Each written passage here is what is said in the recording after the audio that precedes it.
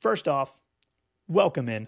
My name is Rob Moreno. This is a Better Mind podcast where we get to know the people behind the bets. You can find me on Twitter, on Instagram, at @TheRobbio.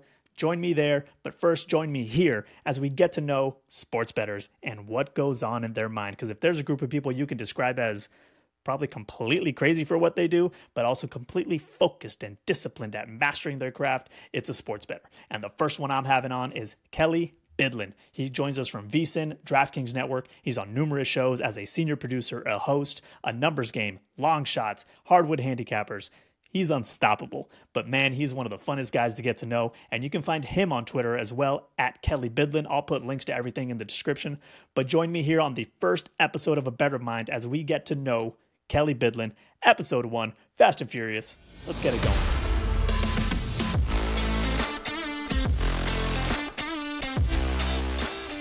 Ladies and gentlemen, Kelley Bydlon, thank you so much for being here, man. Thank you for doing the first ever episode of A Better Mind.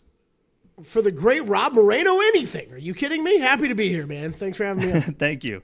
You know, when I was first piecing this whole idea together, you know, I've got a list of people I want to hopefully have on at some point. But, you know, I thought of like, okay, who's just the genuinely most genuine good guy, nicest person, one of the funniest people I've gotten to work with. And you know, that person was busy, so I went to you next on the list. No, I'm kidding. I'm kidding. You're working with you. Genuinely good guy. Wow, that's a stretch. No, working with you has been a blast. I'll go decent guy anytime. Yeah, decent guy. So I went for decent since the most genuine good guy. I went with decent, but no, thank you very much. Yeah, Wes Reynolds wasn't available. Gotcha. Yeah, Wes Reynolds was busy. Yeah. So I had to go to the next guy. I needed more beard and just full on. Needed something to fill this clean face out. So, right. But no, thank you so much for doing this, man. And you know, I'm gonna rewind the clock first, like right off the bat. Let's start with the basics, man.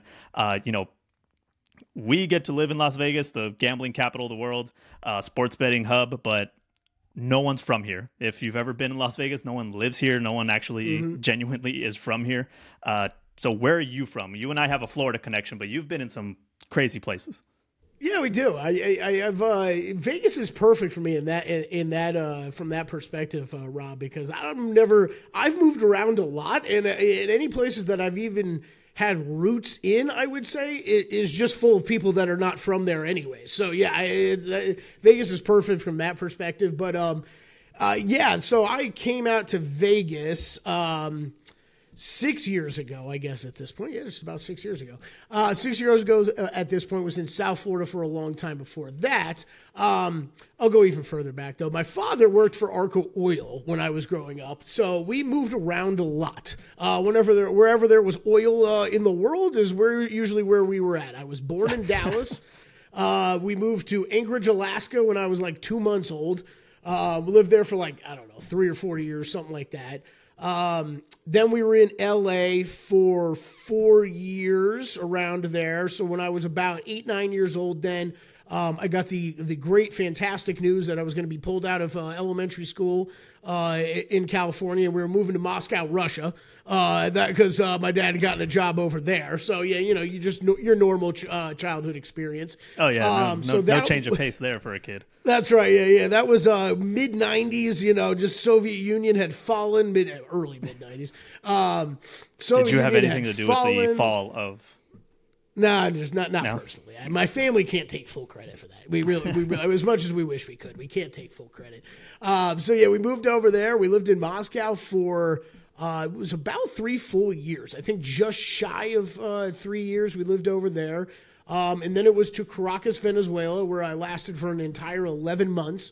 And that was kind of when, a couple things happened at the same time. That was BP, British Petroleum, was buying out Arco Oil.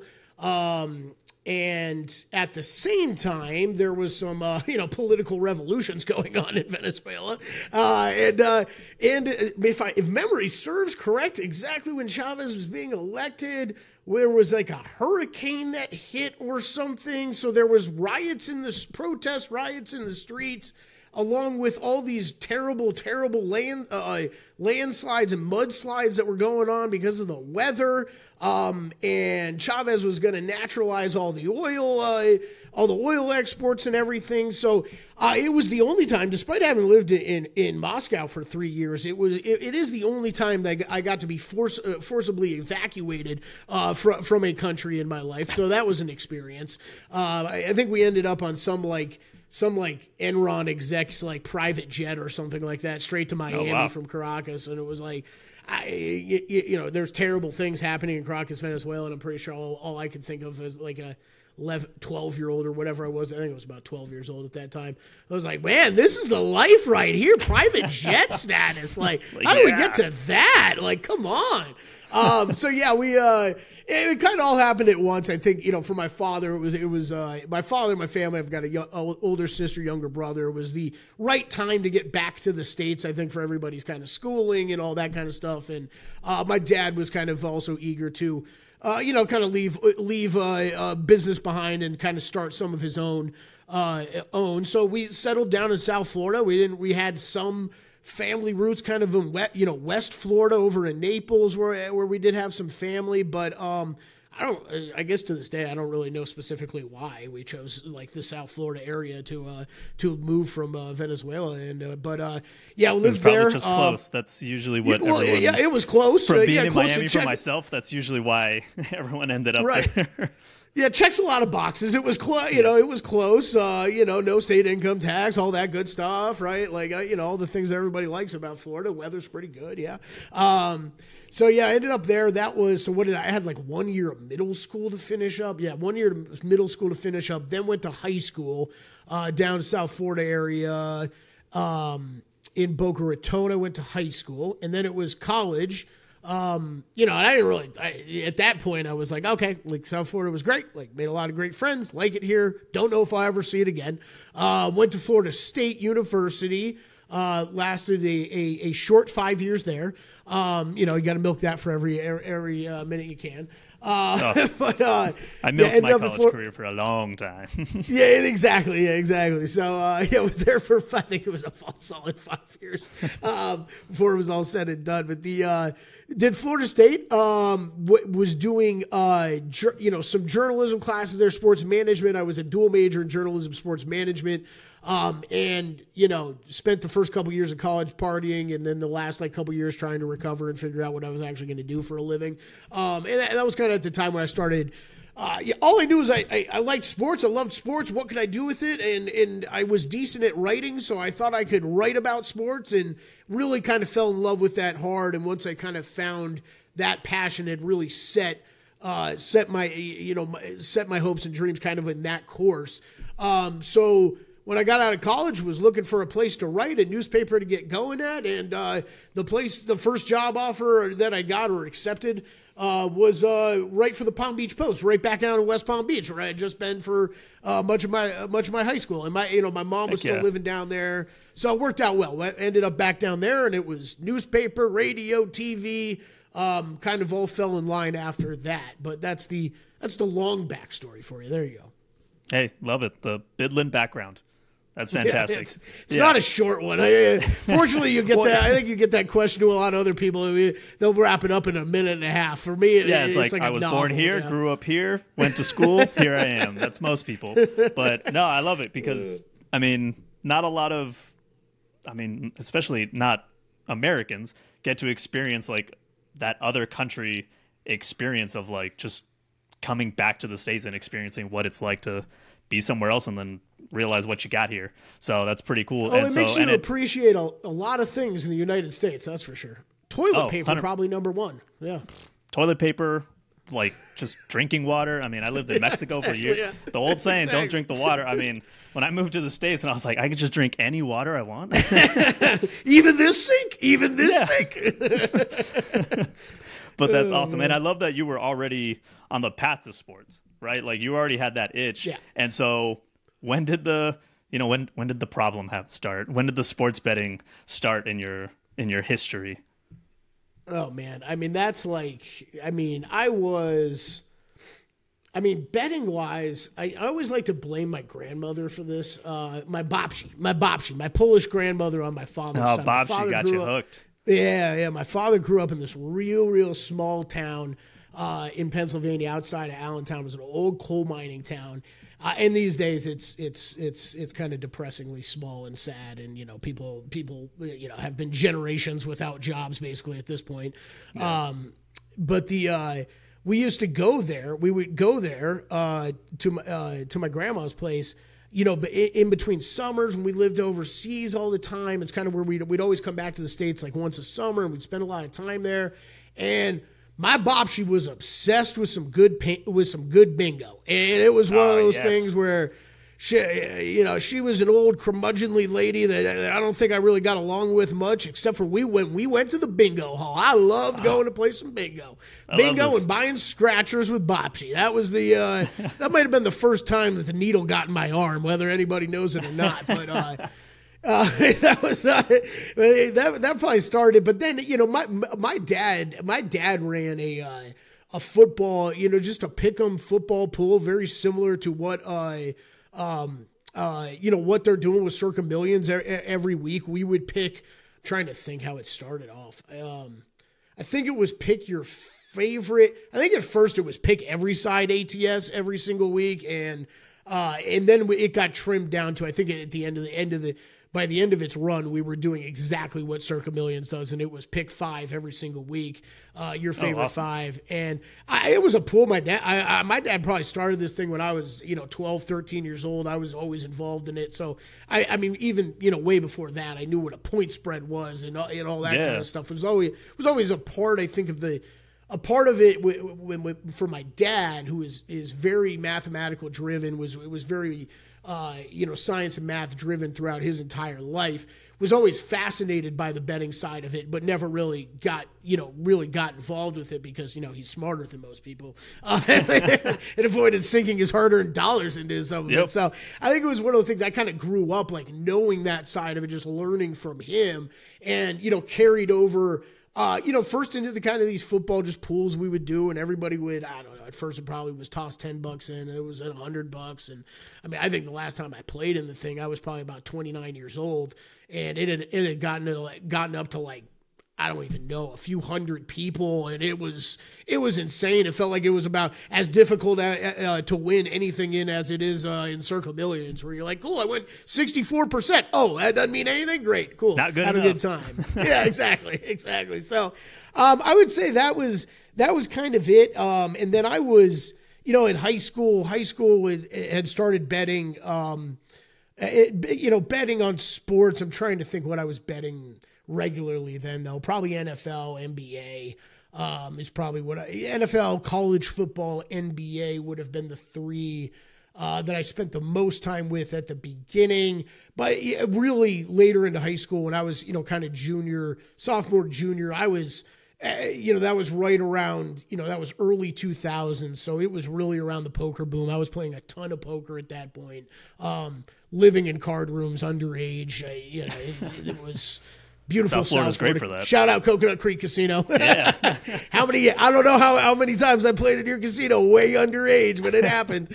But yeah, I was playing a ton of poker back then, and that was really, I would say I was far more serious about poker for several years before I really transitioned more of what I was betting and the more time I was spending into sports betting. That probably happened more in my latter years of college. Even college was playing a ton of poker throughout most of college. I would say towards the end of college, going back to my background story, when I actually started to focus more on school and didn't have time to spend 7 hours a day in a card room or playing poker with people online, I think that's when I started to transition away from poker a little bit more, was doing more stuff just work-wise.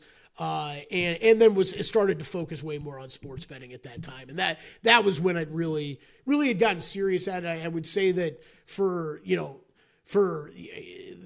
maybe one of your next questions, but it was the transition from poker and having some success, a fair amount of success there early, transitioning to playing poker to sports betting was probably the first time I really truly realized the importance of bankroll management. And that was not an easy transition. Definitely took me I was a losing sports bettor, like a lot of people were when they first started. I thought it was the amount of money that you're putting into poker was I instantly translated the same over to what I was doing in sports betting, and ended up betting way too much at the beginning, way beyond what I should have been. Betting in the beginning. So, I think that was early on. I was at least lucky, I guess, early on to learn the true value of bankroll management and how important that is for new bettors to get going in sports betting. Yeah, that was actually something I was going to ask, is what point did it reach kind of that difference of hobby versus, oh, this is something I understand more than most people, right? Especially going back. I mean, still today, you can tell the difference between people who just bet and then bettors. And I think, but back then, I mean, you're talking two different worlds. I mean, like you said, they're dark poker rooms with underage children, obviously. And, but there's a difference with understanding betting. And so that was actually going to be my next question. Like, what kind of started rolling in your head, which made you realize that, I think I understand this more than just the average Joe?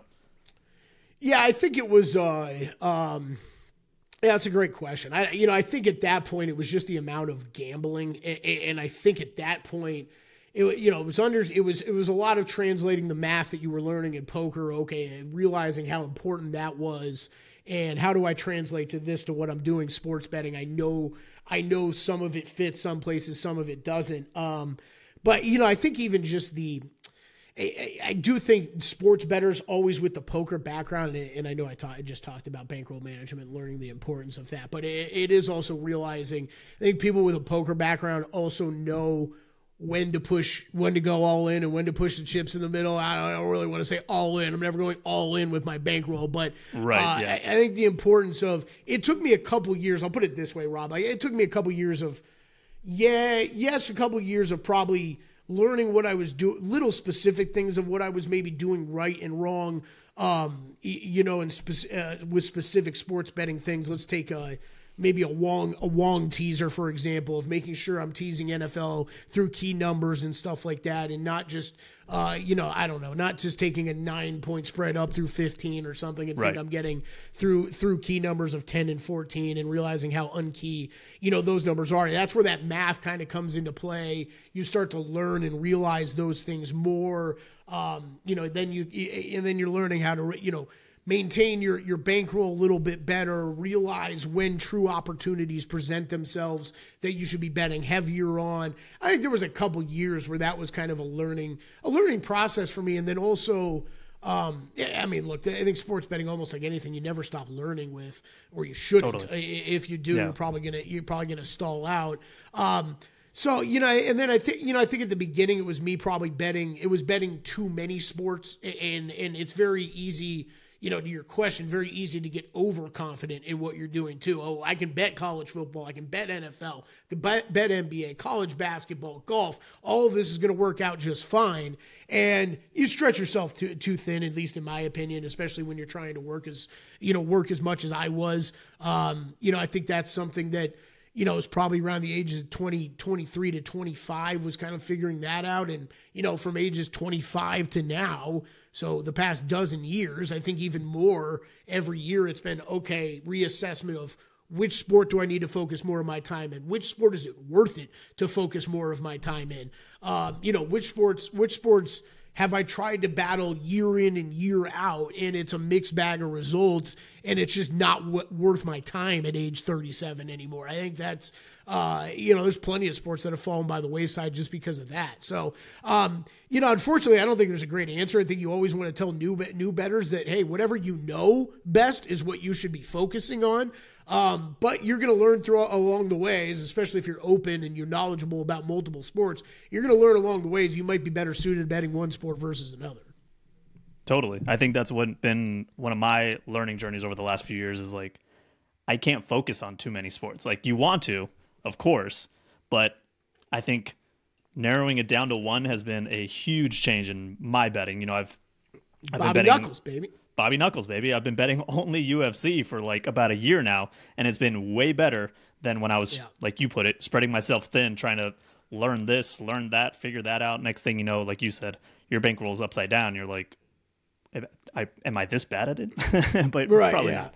And I also think there's a difference too between, like, yes, you need to get your bankroll to a certain level, but I think some people will ask me, like, do you really only bet like NFL, golf, and NBA? And I'm like, no, but like, will I throw fun money bets on big college football games or something like that? Yeah, of course. Just like almost anybody else.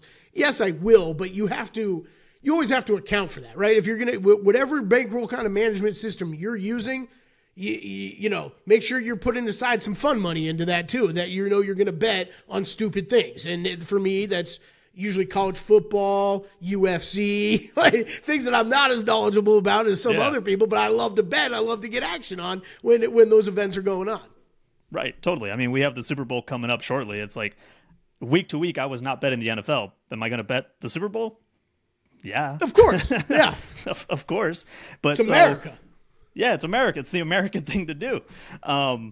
And now you're in it. Now you're working in the sports betting industry, right? You're a senior producer. You're a host. You talk sports betting for a living. What's that been like now? Like realizing that all that, bad habits, things that probably most people were probably like shaking their head at that you were doing and getting into is now your career, and especially with sports betting crossing into mainstream, it's pretty much in every household. What's that been like, you getting into the industry and growing with it? Yeah, I mean, for my life and lifestyle, it's been freaking fantastic. That's for sure. Because I mean, before I moved out here and accepted a job with VSiN and the great Musburger family, I mean, I was doing for years back in West Palm Beach, was doing a daily radio show Monday through Friday. Was co-hosting a daily sports talk radio show from noon to 2, and then would head over to the local NBC TV station where I was the executive producer for all the sports that we were doing on both the local NBC and Fox affiliates. And then after the local news would wrap up at 11:30, I'd be heading over to the Palm Beach Kennel Club to spend about 5 hours playing poker. And it was, that, and then handicapping sports and finding time to do that. So it was always, okay, there's my job in sports, and then there's my recreational activity in sports, which is betting. And that's where it always made a lot of, I felt like I was one of those people that was ahead of the bubble a bit and was like, this is going to become a thing. Like people are going to be talking about this. At that point, whether it gets legalized in a year or in 10 years, I didn't really think it mattered. And I think that, the Musburgers, and you and I both work for VSiN. They started VSiN. I think they even felt the same way. I mean, it was way ahead of the curve. Yeah. Yes, and yes, they thought PASPA would be overturned and that they would have legalized gambling and that would help boom things. I don't think they cared either way, though. If it was going to take another year, another 2 years, they realized there was still an audience for people that wanted to listen and to watch shows about sports betting. And that's where I had gotten to in my career, too. It was, I had done as much as I wanted to in sports talk and in regular sports television and stuff like that. And it was... it hit a point where I knew that if I wasn't as interested in the content that I was delivering on a daily basis, that I wasn't going to be putting out the best work possible that I could put out. And that was not a good feeling. It was an unsettling feeling. And it was always something that wanted to get into a position again, because I had been there before, but wanted to get into a position again where I could truly pour my passion into what I was doing, 100% of the time, and into the work that I was doing all the time. And I would say that started for me, early on in my career, and then kind of plateaued. And it was really once we were able to start doing some sports betting and only sports betting content where that really started to spike again. So I was, for breaking news out there for anybody in sports media, you don't make a lot of money when you start. And that was one of those where you got to love it. And if you don't love it, you should get out of it, because there's other better paying jobs out there. And it was tough for me, I think, when I did hit that plateau of like, okay, I'm not exactly loving what I'm doing every single day anymore, and I'm still working a lot of hours, and it's really, that's really wearing on me, and a work-life balance is tough to establish. The betting doesn't help with that either, but being able to transition it into basically combining what I was doing on a day-to-day basis for work and then also my extracurricular activities of betting into one thing, was perfect for me because it was able to, it re-energized me into the work that I was doing. Passion was back into the work I was doing. And and then while you're working, you're learning and kind of building up, learning and handicapping and doing all those types of things that go into your sports betting life too, along the way. Yeah, I love that. Yeah, it's merging that passion and your job and finding out that they can work together. And it's a beautiful thing. Yep. And so you mentioned, you used to bet everything, but now you've narrowed it in, and you'll cover nearly any sport. But when it comes to your specific lanes of betting, you're focused on the NBA and golf primarily, correct? Yeah. Yep. How'd you find out that those were your strengths in betting, and you realized this is what I'm going to attack? Yeah, it's kind of interesting because I would say that both go back a long way for me. My golf betting has completely changed. I think that NBA was always a sport that I knew really well, followed very closely. I think it was always, I don't want to say one of the best, but one of the sports that was on the forefronts of analytics and advanced stats and stuff like that, and all of that makes handicapping the sport a lot easier. It was, I would say, in, not any of the books that we currently deal with now, but, back in the day, it was when live betting was really first starting to spread too. And the realization for me of how big that could be betting basketball in general, but NBA specifically. So my NBA betting is really how I do it day to day hasn't changed a ton in 12, 14 years. That's impressive. Shoot, longer than that, 15 years. Again, I think you're always looking to learn and look at different things. And that's, yes, it's been that, but I think it's been a lot of small kind of changes that I've made over the past, 15 years, probably about, of pretty heavily betting NBA. So that was NBA. Golf was different. And I think, again, it's also been the changing of the sports books in the world, right? This was, NBA. NBA was really one of the big things that really got me heavily involved in it daily was the live betting factor. There was live betting had become more readily available, on offshore books, and was something that you could really capitalize on. And then there was golf. Golf always fascinated me from a betting standpoint, especially a live betting standpoint when live betting first started. And we're sitting here 15 years later. I still think golf is the sport that will be the biggest boom from more live betting options and stuff. And we've started to see those from companies like DraftKings and others. We've started to see great options for those. And I think there's even more room to grow there. But there was, when that really had opened up, I wasn't betting golf nearly as much, but realized the value that could be had in live betting it.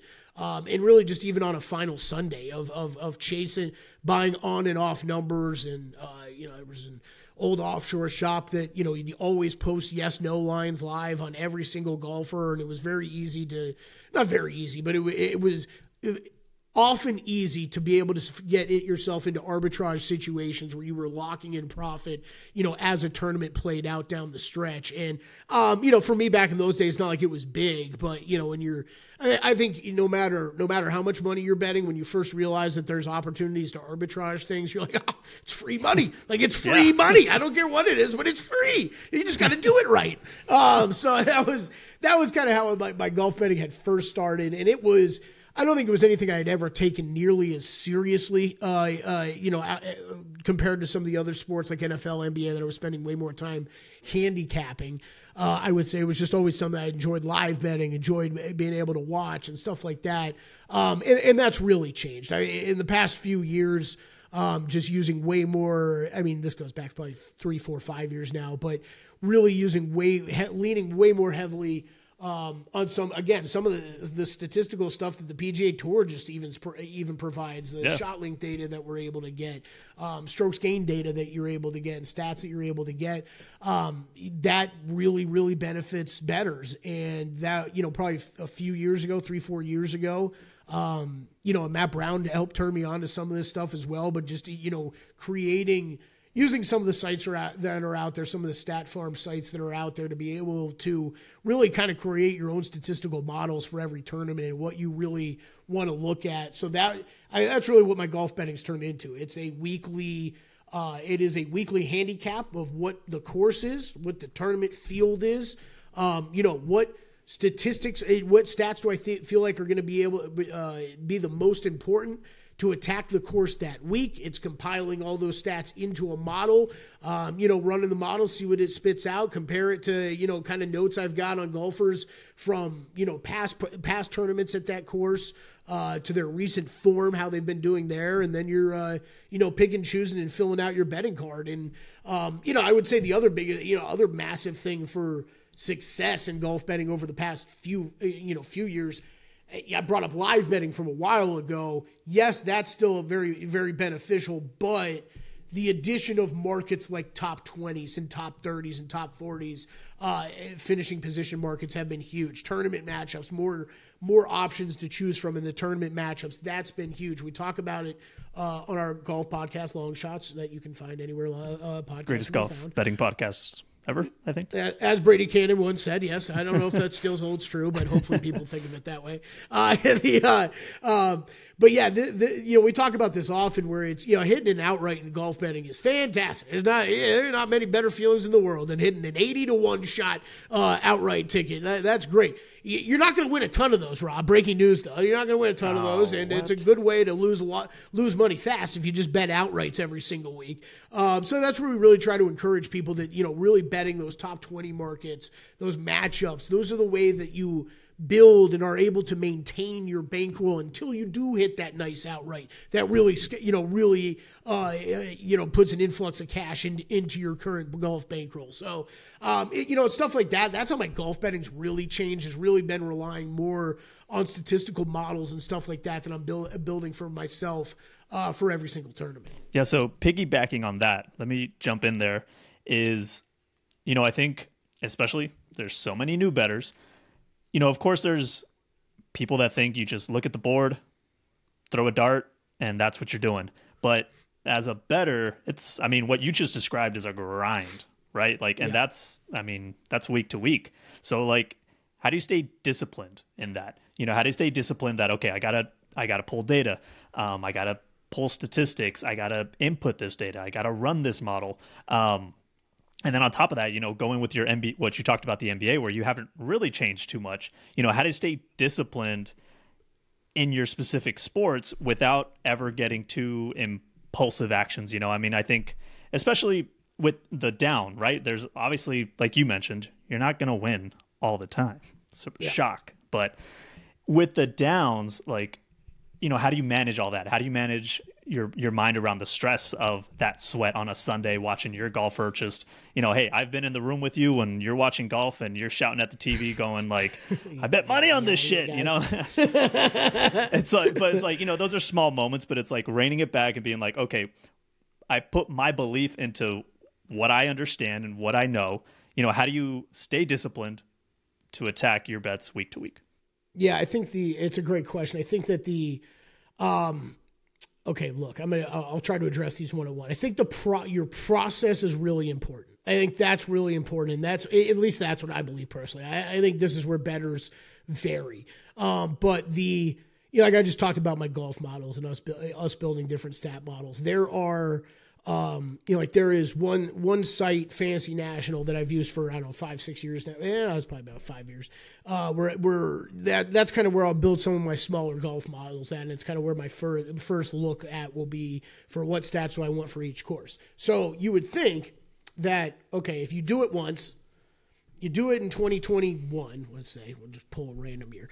2021 Pebble Beach. Okay, you hit the winner and you had another outright and finished top 5. Everything that you punched into that model is freaking perfect. Clearly it's working well. It resulted in a winner. You should keep this model and run it every single year they go back to Pebble Beach because they're going to go there every year. I'm a believer in every year that it comes around, I want to do my same process over again. Rescout the course, make sure, because there are small changes every year, but it's rescout the course, go over what you would do without looking at anything that I've done before. go write down, make my notes on the course. What do I think I need to factor in the model this week? Yeah. Then I'll go and compare it to past models and see how those did and maybe tweak things from there. But I think that there is especially once you start getting into, many different people have different models for different sports. But I think once you get into, this is my personal belief, I don't know, I know everybody doesn't feel this way. I think people can get lazy, though, and you can get shocked by results if you're just plugging stuff into a model, hitting enter, and see what it spits out and betting accordingly to that. I think that there's more nuance into that.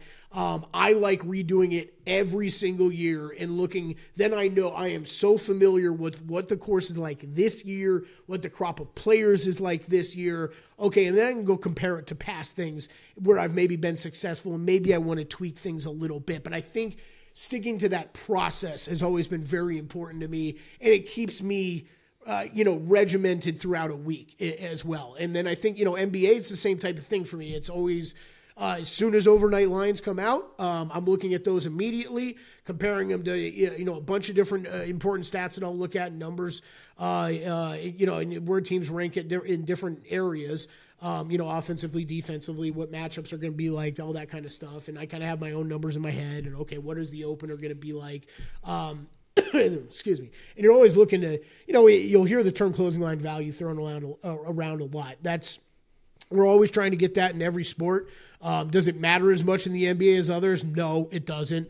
But, still on those opening lines is where I'll make probably half my bets, I would say, usually in the NBA, maybe a little bit less is kind of the night before and whenever those openers come out, try to get in front of where I think blind moves are going to happen. And, once you've been doing that for years and years and years, you're usually getting ahead of the move the right way, 90% of the time. So you're already kind of getting, that closing line value built in. Now, these days in the NBA, there's a lot of injuries to monitor and stuff like that. So there's certain games you just can't attack that way the night before. And you've got to kind of wait on till the next day. And then that's just it's a Twitter game. I can out Twitter the books, right? Can I have, totally. Can I have my tweet deck set up with all my different lists of sports that I follow and catch, the 76ers beat writer that just reports Joel Embiid's out? Can I see that, make a bet on whoever their opponent that night before the sportsbook moves the line? That's another way where I'm trying to beat closing line value, and that is another huge chunk of my NBA betting. And then it's basically just my live betting. And then to answer your question of how do you handle the swings, it's something that I think that poker players are probably people that have poker in their DNA, I think are a little better suited to handle than regular sports bettors. I think that there's a lot of us that have played a ton of poker over the years that kind of chuckle when we hear the word bad beat thrown around in sports betting, because it's sometimes you see, don't get me wrong, there's bad beats that happen all the time in sports betting, but there are, you can sit at a poker table for a 5-hour session and see 20 bad beats happen that, sports bettors would lose their minds over. So it kind of gets you used to that. You used to taking the bad hits that I think can negatively affect a lot of people mentally and make them want to chase, make them want to do, some bad things when it comes to betting, maybe bet out of their means a little, beyond their means a little bit. I think that's a lot of that. So I think that doing it, almost every single, with the NBA, doing it almost every single day, doing it with golf almost every single week, it's, that the good times are going to come, the bad times are going to come, and you got to be able to fight your way through it. I also think that's also what separates, separates people like me from the actual true professionals out there, because it is at the end of the day, I got a full-time job and a full-time salary that, that I can still rely on. I think it's a whole nother level when you start talking about, okay, some of these guys that do this professionally that, okay, it's one of the very few jobs in the world you can go to every day and actually lose money at. Not even talking about, not making any money while you're working all day, but you could lose money while you go to work. I think it's, that's the idea that I've never, I think when I was younger, I think there was part of me that whether it was poker or sports betting was, like one of these days I'm going to do that professionally. And nowadays I don't even want it. I like what you're talking about, Rob, of the stress of comes with, I don't know how these guys manage the swings. I mean, you're talking about, okay, if you're going to hit 56% to clear a VIG and actually make money in this, okay, if you want to make $100K a year and you're that confident in your sports betting, I mean, that if you're hitting that at 55%, that means that you're probably betting, around $200,000 a year in cash. And it's just to have that amount of money and, okay, I got to make $100,000. How much am I betting on every game? It means you're betting a lot of money on every game usually, or you're betting high volume number of games. And yeah, like those swings are still going to happen, and I can't. Yeah. That's the part that I can't even imagine. I don't even want to know what it's like to live a month, 3 weeks of my life where you go in and you'll put in the hours to work and handicap these games. And it's work for the pros to handicap these games, put hours into that and lose for weeks on a time. I mean, like that would drive me absolutely insane. So that's where I would say tip of the cap to those type of guys, because I don't even think I could ever do that. Oh, totally. I mean, what they've described at times actually sounds miserable, and they've said it. They've said, it's actually the pro better life is actually not. It's not as correct up as it seems to be, right? It's just like a miserable like.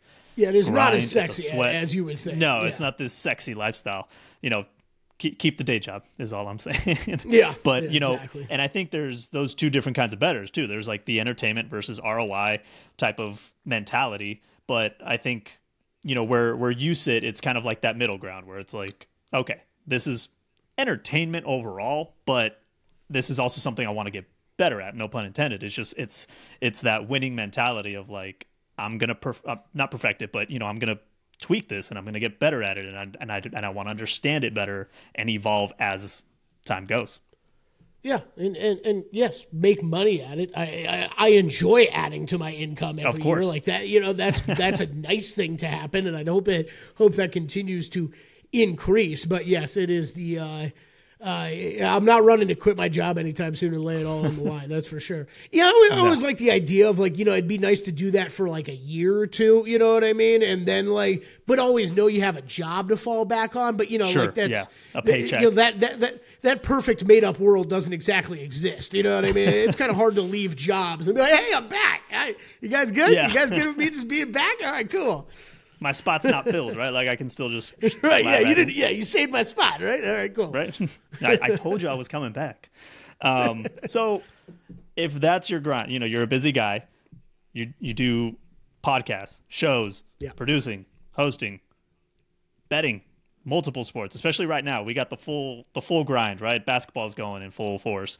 Golf is here, and the NFL is about to wrap up. But we just finished the full swing of the NFL season. What's outside of sports betting for you? Like what's how does Kelley relax on a day? Drink. No, it's a bad thing to say, but yeah, probably. I mean, I do think that everybody needs. You do need to be able to separate. I think a work-life balance is important. I think that's where it gets. I talked about the positives of being able to come out here and kind of have my lives converge of the work life of what I was doing work-wise and gambling kind of converge, and that's nice.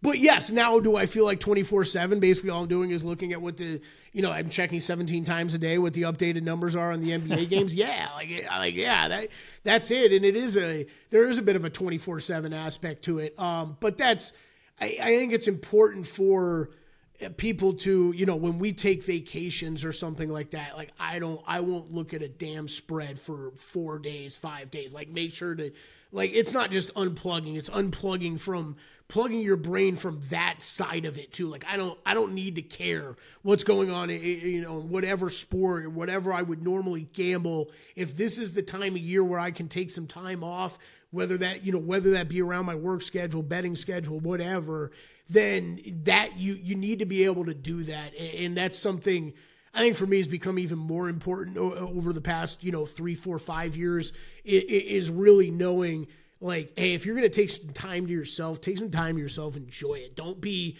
be out at dinner or out at people and checking scores on your phone all the damn time. You made the bet; it's going to come through one way or the other. Yeah. Like it's going to be a winner or a loser. But if you carved out the time to actually go and enjoy yourself for a night, and go enjoy a good time on the town or whatever, like enjoy that and be in the moment for that. And especially the vacation stuff. That's the biggest one for me. These days I unplug myself almost completely. I don't really want to hop on Twitter. And if I do, it's just for screw around purposes. I don't want to see a damn odds screen, for a few days. And, if you're in the middle of the NBA season, that's tough. Cause I think that is, there are times where I do that and I really unplug myself for, even if it's just, 4 or 5 days, Rob, it's when I come back, I feel like I need a week before I put a bet in where I almost need to, okay, what did I miss with this team, this team, this team, this team, and this team? There's been a bunch of little injuries, a bunch of little notes. I need to see this team play with this guy hurt now. I need to see this first before I get invested. So it is kind of, sometimes you're just kind of like, wait, why did I unplug like this? It's taking me a week plus to get back in to my regular routine. But I just think for your mental sanity over time, it is something people have to do. Yeah, and I think that goes with anything, really. Like, you could apply that to any, like, heavy career, at least. A career that, like you said, like, you start thinking about 24/7. I mean, working in sports betting as long as we have, I mean, any sport comes up, I'm curious, what's the spread? What's the total? It's like those things still happen. But like you said, disconnecting it'll go far for your well-being. It's incredibly important. Yeah, I think, and you said it best when you said, you know what, the bet's already in. You checking the score, you check in on Twitter, see how things are moving, isn't going to change the result. So it's like, enjoy the moment you're in. Check your account later. Yeah, exactly. I mean, unless you're live betting it, but yeah, if you're live betting it, you shouldn't be out of dinner anyways. Get your ass back to work. Take the night off. right, exactly. So no, I think that that is definitely a big part of it. There's probably a lot of these people, a lot of us that that bet like we do, that work like we do. Hey, we should probably all be seeing therapists, but who the hell has time for that? That's yeah. What off season? Exactly. Yeah. Well, Kelley, I want to say thank you for being on this. This is where I'm going to allow you to plug anything you want. Where can everyone find you? Hey, all the great VSiN stuff and all the great things we do at VSiN and the DK Network. Got to check that out. A numbers game Monday through Friday from 10 to noon Eastern time for all the East Coast listeners out there. And then a bunch of regular podcasts right now. Hardwood Handicappers going Monday through Friday with the great Jonathan Von Tobel and Zach Cohen.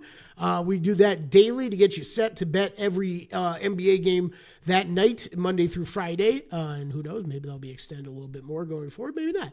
And then Long Shots, our golf betting podcast I do with Matt Brown and with the great Wes Reynolds. We do every single week. You can find that Wednesday mornings wherever you download your podcast. That is Long Shots and Hardwood Handicappers. And always give me a follow on X, Twitter, whatever the hell you call it these days, at Kelley Bydlon, Kelley Bydlon. Hell yeah. Thank you so much, man. Well, I have one last question for you. And I know you told me that your favorite movie was The Departed, but I decided to pivot a little bit. Oh, good. Because I hate that question, anyways. Like, for me, it's I have there's too many great movies out there for any person to have a favorite movie, in my opinion. It's almost like I could give you like my favorite comedies, like plural. I could give you my favorite action movies, plural. I could give you my, that kind of stuff. So yeah, I'm glad. What'd you want to pivot to? I'm glad. So we're going to take a little pivot. So you and I are both Fast and Furious aficionados. Oh yeah, hell yeah. So you want to go trivia with me? Let's go. No. Well, that'll be another. You want to bet on it? Throw down a Benjamin, Robbie. Let's go. Let's go. Forget about it, cuz. What I want to ask you is Fast and Furious, huge cast, huge ensemble, heist, whatever type of movie. I don't know what they're boosting nowadays. They started with DVD players. I don't know. But out of that whole crew, who would be the best sports bettor? Oh, man. Okay, that's a great question. You're going to have to give me a think. Well, no, wait, hold on. I'm trying to think if I'm missing anybody real quick. All right, do we have to go with what's my restrictions on who I can pick here? Oh, full all. Because old Charlize Theron in these recent movies is like a damn like crazy hacker. Like I'm sure she would have her great own algorithms going for every sport. She would have the best betting models. But that's a crappy answer. let's go old school on it, and I'm going back to Jesse in the first one, who had that MIT education, and Paul Walker was blown away. R.I.P. Jesse. Yeah, that's right. R.I.P. Jesse and Paul Walker. Paul Walker was amazed at how he was able to work on these cars. And, it was just that ADD got to it at MIT. And I think if we just got him on some medication, threw a bunch of sports betting stuff in front of him, Jesse would have killed at it. So that's my answer. You narrowed him in. Okay, now the opposite. Who would have just been the most degenerate, worst gambler out of the group? Clearly, Vince. Clearly, Vince. Oh. Wait, am I getting his name right? Yeah, Vince, right? From the first movie? Yeah, muscled out guy. He comes back in the fifth one. He's living in Brazil. Yep. Why does that name sound weird?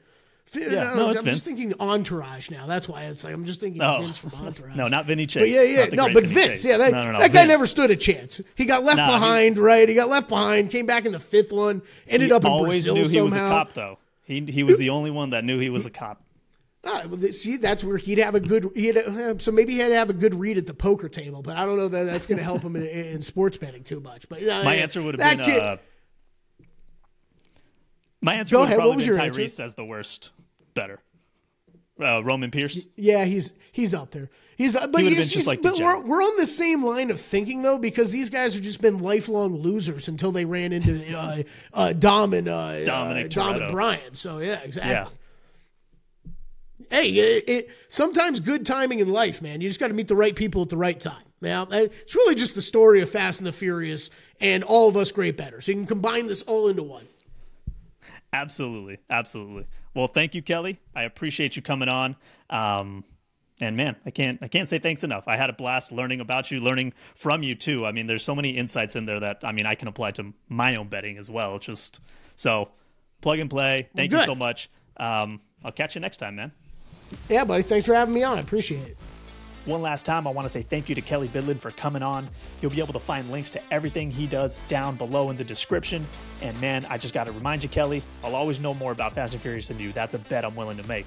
But thank you for coming on anyways. And thank you guys for listening. Make sure you follow, subscribe. There's links to everything down below. Check me out on Twitter at TheRobio. Follow the podcast. There's more interviews coming up. And there's going to be great people to get to know behind the bets. So thank you once again from a better mind.